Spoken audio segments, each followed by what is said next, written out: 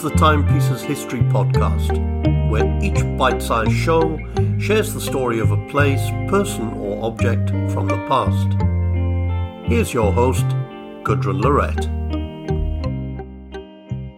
Hello and welcome to the Timepieces History Podcast. This is episode 4 of season 2, where we're looking at things from around the northeast of England.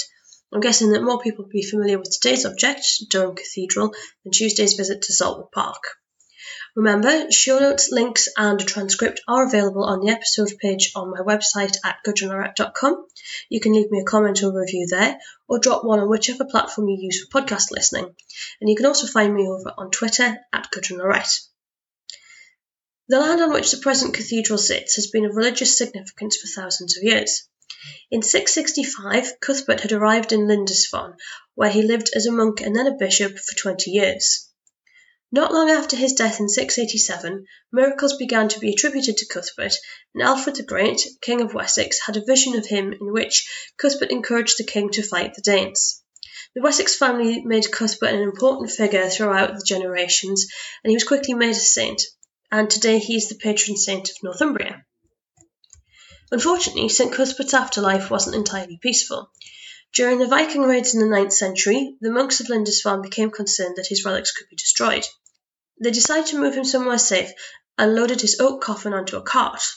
The cart, pulled by a cow, was very heavy, and the legend says that eventually the cow finally had enough of wandering around and dragging the heavy load. It stopped dead and refused to carry on.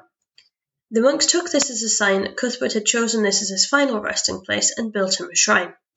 Cuthbert is still in the Durham Cathedral today, and the stone which covers his grave can now be seen by visitors. The outside of the building has some carved stone panels showing different people and scenes. One, tucked into an alcove, shows the aforementioned cow with a monk and a servant girl.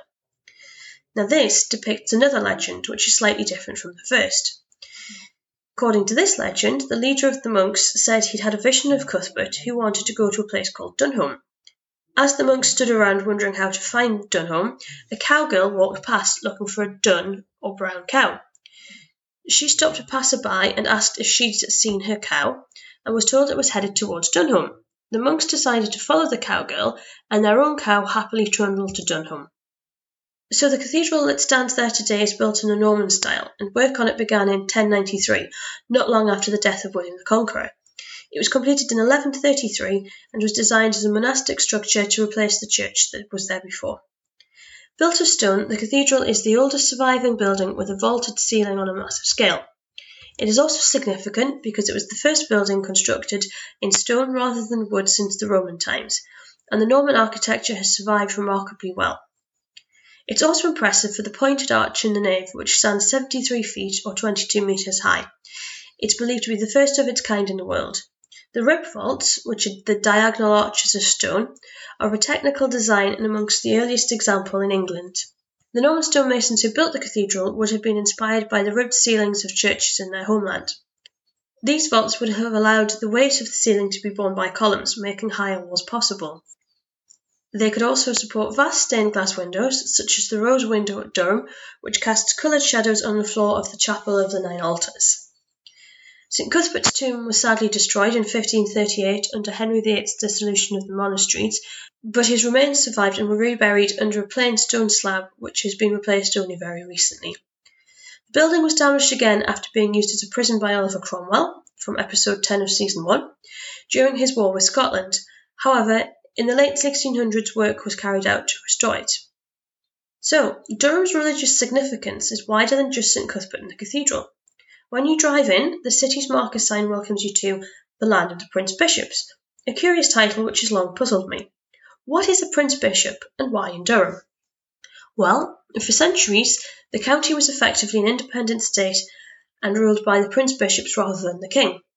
In Anglo-Saxon times, Durham was part of the Kingdom of Northumbria, which stretched from the River Forth to the Humber. This was almost a third of the country and the kingdom was extremely powerful.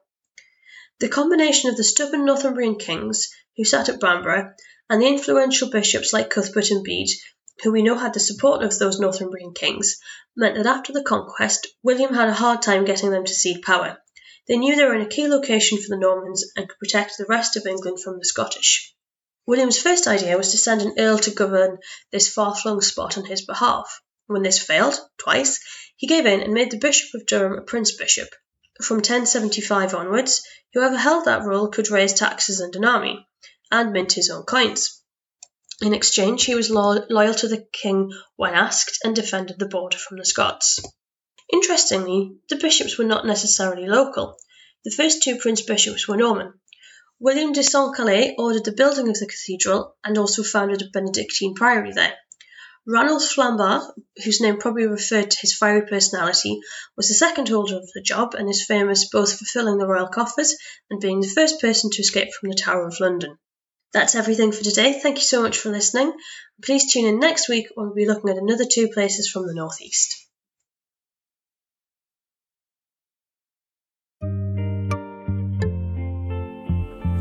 Thank you for listening to the Timepieces History Podcast.